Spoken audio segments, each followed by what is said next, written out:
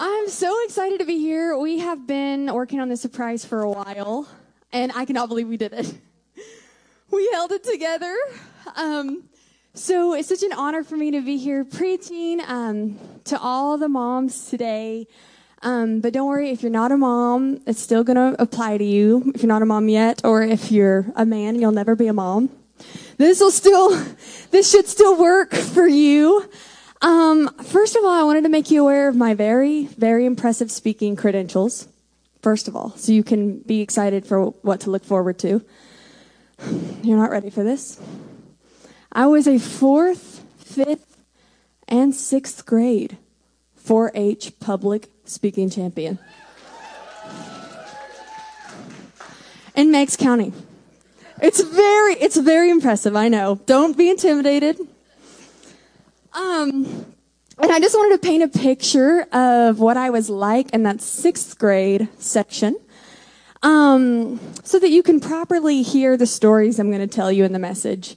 So you can imagine me. I feel like I turned out pretty well, but it was a different me back then. So in 5th grade, I desperately wanted a perm because my sister April had a perm.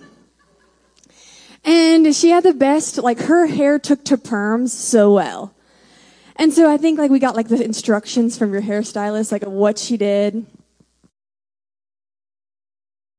And it turned out okay. It was not as pretty as April's, but it was okay. The only problem was that it just kept lasting. It just wouldn't go away. So that was in 5th grade. Here we are in 6th grade, and I'm like, Mom, I'm ready to have my hair back. And so we consulted a couple of people, and Melissa Barlow, she was in the first service, told us we could do an at-home straightening perm. I think that's who we got that information from. And we're like, oh, no problem. So we buy the supplies, and we do our in-home straightening thing in Mom and Dad's bathroom. And everything's great. My hair's back. Everything's great. And then a few days later, I'm in class, and I'm just and I just feel something funny. And I'm getting people to look at it. Nobody can see anything. I'm it just feels weird. No, we don't see anything. Okay. Well, a few weeks later, we begin to discover what that was. So apparently there's some extra rules other than just rub this stuff in your hair. Everything's going to be great. And all the hair in this section had just totally broken off. So when it was short, you couldn't really see it. But it began to grow. And so I had this thing happening. And it was so bad, they started calling me Rooster at school. Okay?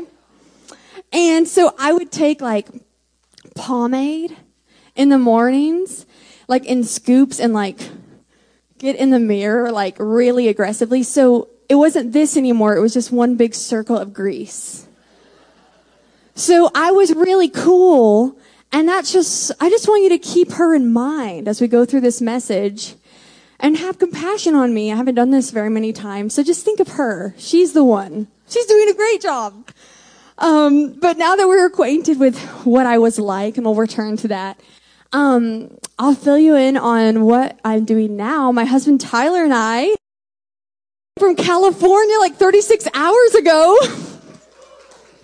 Bride. Mom doesn't know. I've been stockpiling pictures to keep her believing I was in Redding. The whole family was. But we just got back. We're so happy to be back in Tennessee. Cheese dip, you guys, that's not a thing in California. Imagine it. Take a moment of silence. Cheese dip. I had it yesterday. I was so happy. But we've been in California at school at Bethel Church for the past 9 months. It has been the best experience of our lives by far. And the whole first year of school is all based on identity. So it's a leadership school, and they're sending people out. But the first year, the whole entire year, is around the theme of identity, because they believe the most important thing a leader can know is who they are. So that they can feel comfortable to be exactly who God says they are. They can be comfortable in their own skin. They don't have to compare themselves to other leaders. And when you know who God says you are, you can also let other people be who he says they are. and we can all just soar together, but we don't look exactly the same. We make a more complete picture of God when we're all doing exactly what he called us to do. So, any guesses on what I'm going to talk about today? Identity. So, my favorite sermon that I've ever heard on identity was a whopping 13 minutes long. And it is something I reference all the time. The speaker's name was Wendy Backlund. And she was talking about how there was a season in her life where she felt like the most in love with God she'd ever been. But no matter how hard she tried, she just kept not measuring up. Like, she kept trying to change herself, change her behavior, and it just wasn't working. And she asked the Lord, like, do I not love you enough? You know, am I not serving you enough? And he's like, oh, that's none of it. I have your whole heart. We just have to work on renewing your mind. It's a different part of salvation, of sanctification. And so God started having her speak declarations over herself. And one of the things he asked her to say was very shocking to her because it did not sound like the truth. So he said, Wendy, I want you to start saying, I am an author. And she was like, God, isn't that a lie? I have not written any books. I haven't attempted. It's not even a goal of mine to write books. Why would I say I'm an author? And God responded to her and said, is an apple tree still an apple tree before it grows apples? And even further, is an apple tree still an apple tree if it dies and it never made one apple? The answer to that is yes, and it's pretty obvious. Because an apple tree does not get its identity from performing and making apples. It gets its identity from what it was created to be, not what it does. And just like the apple tree, our identity, the true version of us, the true identity, doesn't come from what we do, but what we were created to be. But as humans, we so often and most often create our identity based off of how well we perform, from our behavior, if we succeed or don't. And these beliefs about ourselves shape our entire lives. And on a smaller scale, they shape our every second of every day. So it's pretty important to know what you believe about you. But we need to know that ahead of time because as humans, like we said, we're prone to shaping our identity based off of what we do. And when we do that, our identities become slaves to our emotions and our behavior. They're changing all the time. If I woke up early that day and ate a healthy breakfast and did my devotions and paid for someone's Starbucks in front of me and was patient with someone, then I am a God's beloved child. And then if I was impatient and I woke up late and I'm in a hurry all day and stressed out, then I'm not worth very much. So it's really important to know who God says I am if I'm going to know who I really am all the time. So we're going to start the journey this morning of finding out what God thinks about you. And if you're worried about that and you're like, I don't want to know what God thinks about me, like he knows me very well and I'm not interested in hearing this. Spoiler alert for everyone. If you have Jesus, God thinks really good things about you. When he looks at you, he sees Jesus. I think we can all agree Jesus looks really good. So don't be nervous. It's all good stuff. And I'm going to just read a few things that God has to say about you in the Bible. Ephesians 2:10 says, we have become his poetry, a recreated people that will fulfill the destiny he's given each of us, for we are joined to Jesus, the anointed one. Even before we were born, God planned in advance our destiny and the good works we would do to fulfill it. So that sounds like we are destiny fulfillers by nature. We are joined to Jesus, and God planned we're going to do good things. 2 Corinthians 5 says we're entirely new people. Genesis 1 says we're made in the image of God, reflecting his nature. John 15 says we're intimate and cherished friends of God.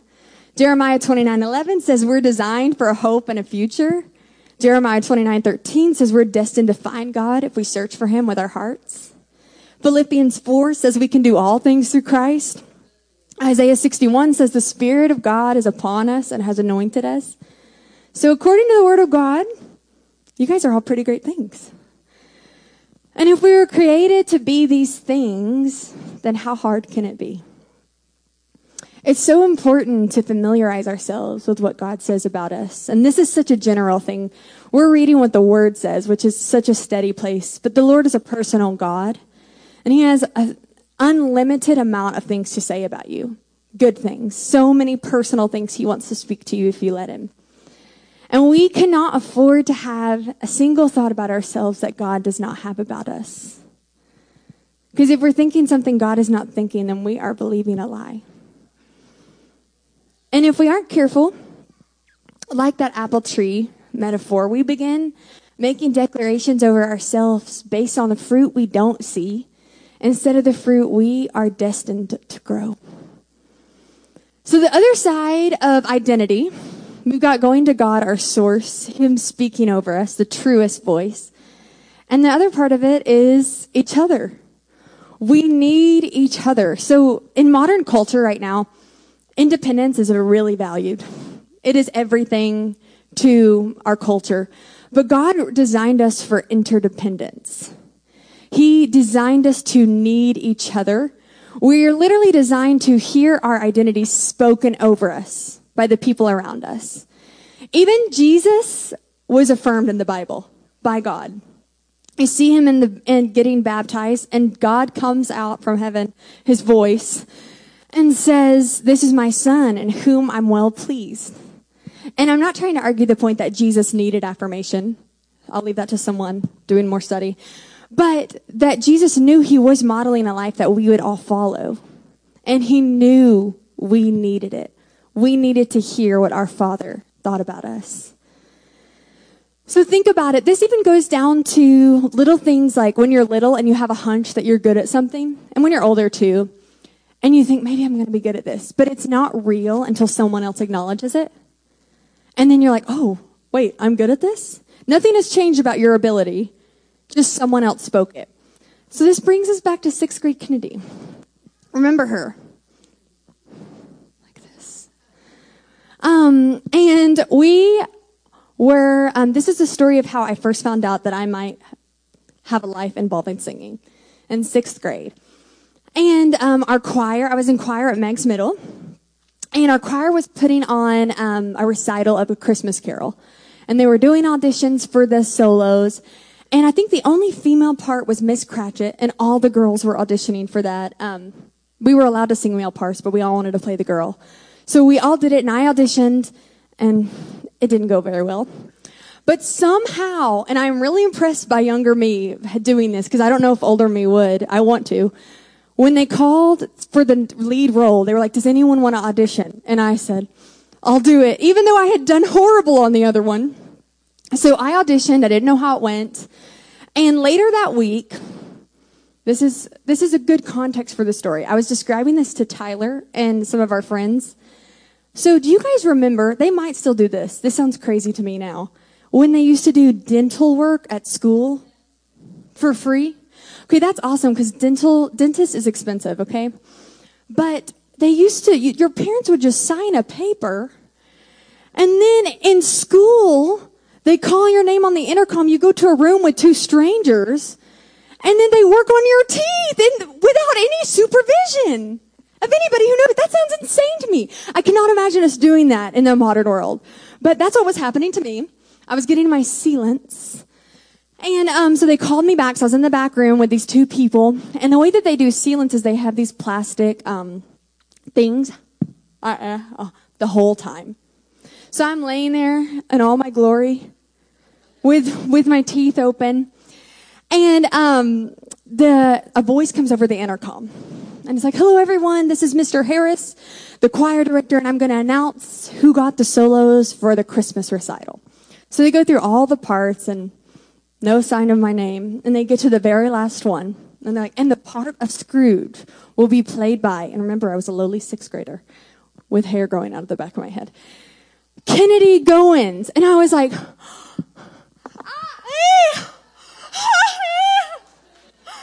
they were like, oh, are you okay? I'm like,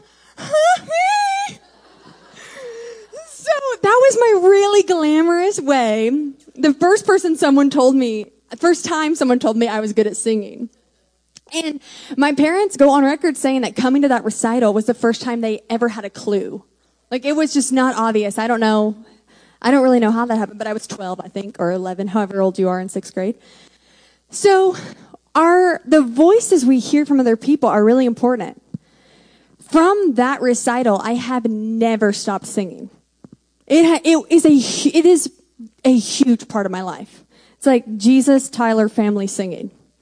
My whole life is singing. And that one person was the first person that said, hey, you're good at this. And it changed my life. And he probably has no idea. And it's so important that we speak identity over people intentionally. Because we have no idea that, hey, you want the part in this play changes the trajectory of someone's life. We have no clue. But if we're going to speak identity over people, it's really important that we speak through God's perspective. Because this thing that we were designed for, hearing our identity spoken over us, is so often twisted into what it's not supposed to be. We hear the opposite spoken over us. And it's so important that we begin to ask the Lord to give us eyes to see ourselves and see other people with his eyes so we can see them properly. So what does that look like to see with heaven's perspective? That feels very mystical. Well, since it's Mother's Day, I think the most easy way to imagine seeing with heaven's perspective is seeing through a mother's eyes. So moms hold babies, tiny, helpless babies.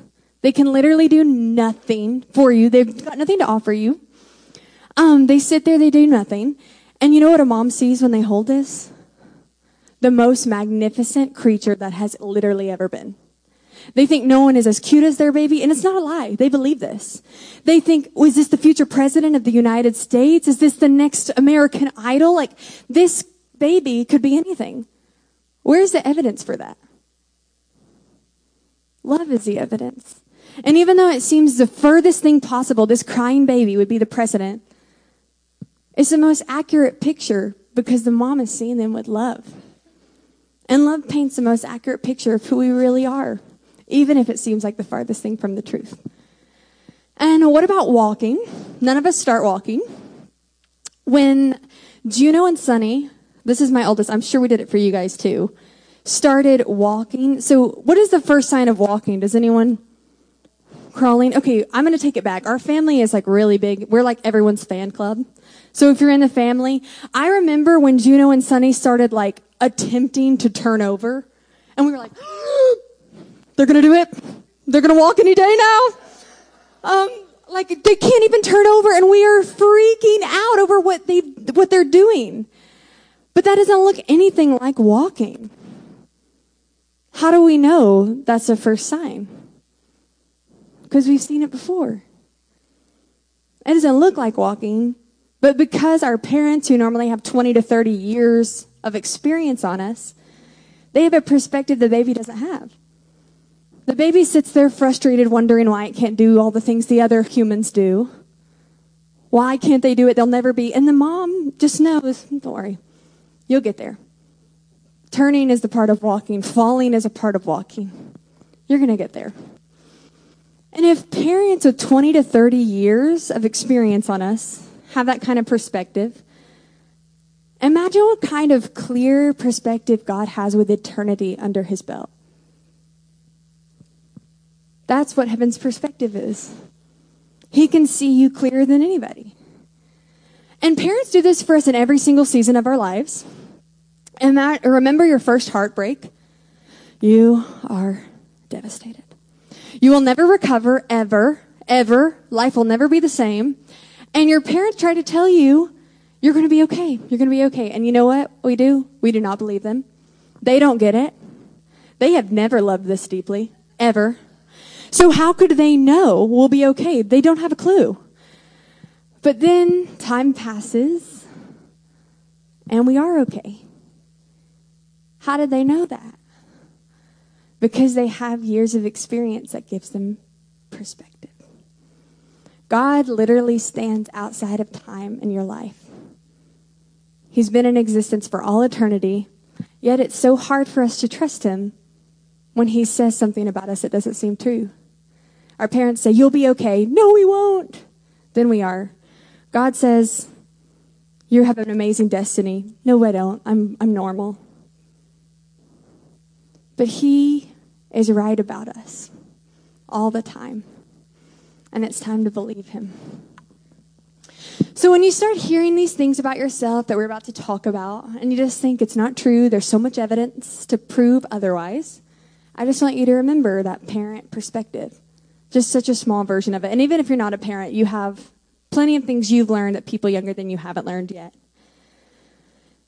And we, no matter how crazy it seems, no matter how outlandish it seems, we've seen it before, so we know how it turns out. Well, I was preparing for this, and it's another baby metaphor. It's Mother's Day, so I feel like it was appropriate. I was imagining, what if babies only practiced walking in private? Like they would just lay all day and study the other humans. And then they would take notes in their mind, never trying in public. And then as soon as their parents put them in the crib and closed the door, they would spring into action. And every time they tried, they would discover, oh, again, I can't. I thought I had it, but I can't do it. I'm not like the other humans. I wonder if they would ever learn to walk if they didn't try it in front of other people.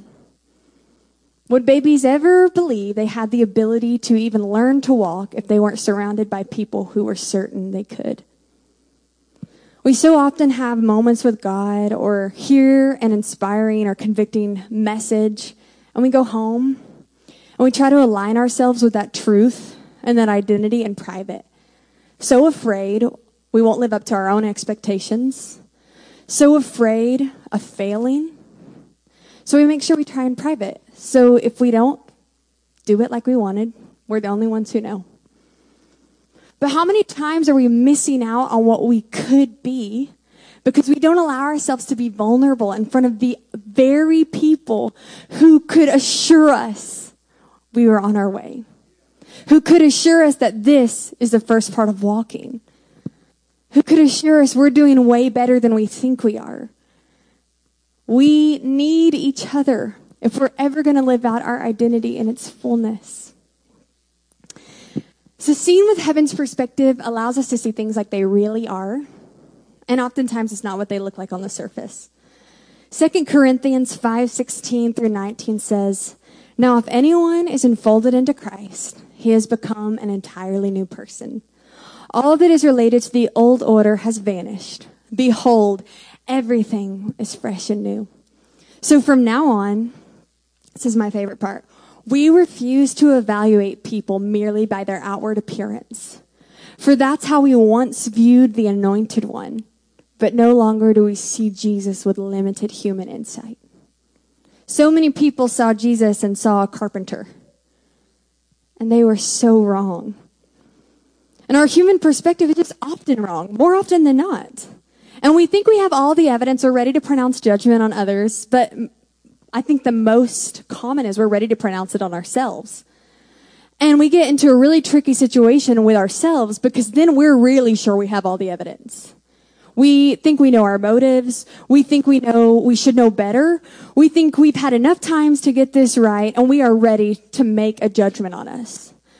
But I want to show you a few times in the Bible where our ideas were very different from God's. Let's start with Moses, a murderer with a speech impediment. God's perspective, a revolutionary releaser of captives who would be the ambassador for the people. David, a murderer and an adulterer. God's perspective, he was a man after God's own heart. That's one I really think we would not believe unless God explicitly wrote it out for us. There's so much stacked against David. You couldn't convince us unless God told us. Jesus, man's perspective, he was just a teen pregnancy. God's perspective, he was the promised Messiah and Savior of the world wrapped up in a baby. Goliath, man's perspective, he was an undefeatable foe. God's perspective, he'll be conquered with a teenager and some rocks. Peter, he was impulsive and erratic, going around cutting off people's ears. God's perspective, he was steady. Steady rock he'd build his church on. Noah, a religious lunatic. God's perspective, he was righteous and obedient, and the only one to be found. I even told this to Sheridan. I feel like I learned this when I was in Bible college a long time ago. But that, like how crazy Noah sounded, we don't really put this into context. At that time on the earth, it had never rained before. Water sprang up from the ground. So when he's telling people, God told me there's going to be a flood, they have no context for that. He sounds like a complete lunatic. So for him to take God at his word that something's going to happen that he's never seen before and then go around and tell the whole world, I mean, Noah was very bold. Esther, man's perspective, she was a contestant for The Bachelor on steroids. Chris Valentin spoke a message about this the other day about Esther, and he was like, I really don't understand everyone's fascination with naming their children Esther. And he was like, no offense to everyone who's named Esther. But Esther was really in a contest for who was the most beautiful and who was the best lover. In competition for months. But God is just that good at redeeming. So where we see that, God sees a savior of an entire people group. Mary Magdalene, man's perspective, she's a frivolous prostitute wasting a year's worth of wages. God's perspective, the only one in the room who saw Jesus' true worth. Paul, he was a Jewish crusader, murderer of Christians. God's perspective, he's an apostle, an evangelist to the Gentiles. He'll write nearly half of the New Testament. And I kind of want to just hang out with Paul here for a second. We love hearing that story. Like, wow, Paul was this and now he's this.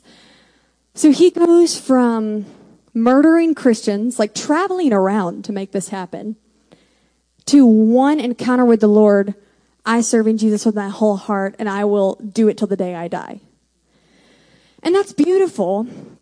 But what we don't think about is, what did it cost Paul to take on the new identity God had for him? What did it cost him to become who God said he was? How many people do you think thought Paul was a total fraud? Like, this cannot be real. This is too much of a change. This is fake. He's doing it for publicity. This isn't real. I'll never believe it. How many people thought, okay, maybe he's changed, but here's how it's going to go down. He needs to go into seclusion for a minimum of 10 years to prove he's sorry. And then when he comes out, if God will have it, he can have a very, very quiet and small ministry. Very small. How much of an idiot did he look like? Changing his mind. He was so public about his ideas. Like we've already talked about it. He was so public. And then he had to change his mind. If he was going to take on his God identity, it couldn't be a private thing that he changed his mind. It had to be a public thing. How embarrassing do you think that was? But counting all these costs and more, once Paul heard God's voice, he decided to take what Jesus wanted to give him. He chose to take on his God-given identity and walk in it, no matter how outlandish, far-fetched, or fake it looked to people on the outside. And this might be where you are today, thinking of how stupid you'll look if you decide to believe who God says you are. What will people think if the promiscuous one chooses to believe they're pure? What will people think if a liar chooses to take on the identity of righteous? What will people think if a thief takes on the identity of trustworthy? The truth is, the identity God has for us is free, but it does cost us something, and most of the time it's our pride. Because it takes humility to take God at his word. It's really, when you take on this identity, it's going to be offensive to some people, including your own mind, to believe what God says about you. And the reason that is because grace is offensive by nature. We get what we do not earn. It's not fair. It's offensive to us. So say you are that liar, and then you get to say, I'm a truth teller, because that's who God says that I am. That's offensive to our minds. Like Wendy, he says, say you're an author. Well, I'm not. I haven't written any books. But he stands outside of time and sees the books. So you can keep hanging your head and paying a penance for all the wrong you've done if you want to. Keep punishing yourself, paying your dues. But who are you paying? Jesus already paid the price. And what exactly can you afford that Jesus' blood could not? Do you owe the world a shame countenance to prove you feel bad for what you've done, you've really changed, you know it was bad, or do you owe Jesus the joy of seeing him get everything he paid for in your life? You need to stop putting restrictions on your future by creating your identity from your past. That's not who you are. That's just what you've done. Colossians 1 says, and by the blood of his cross, everything in heaven and earth is brought back to himself. Back to its original intent.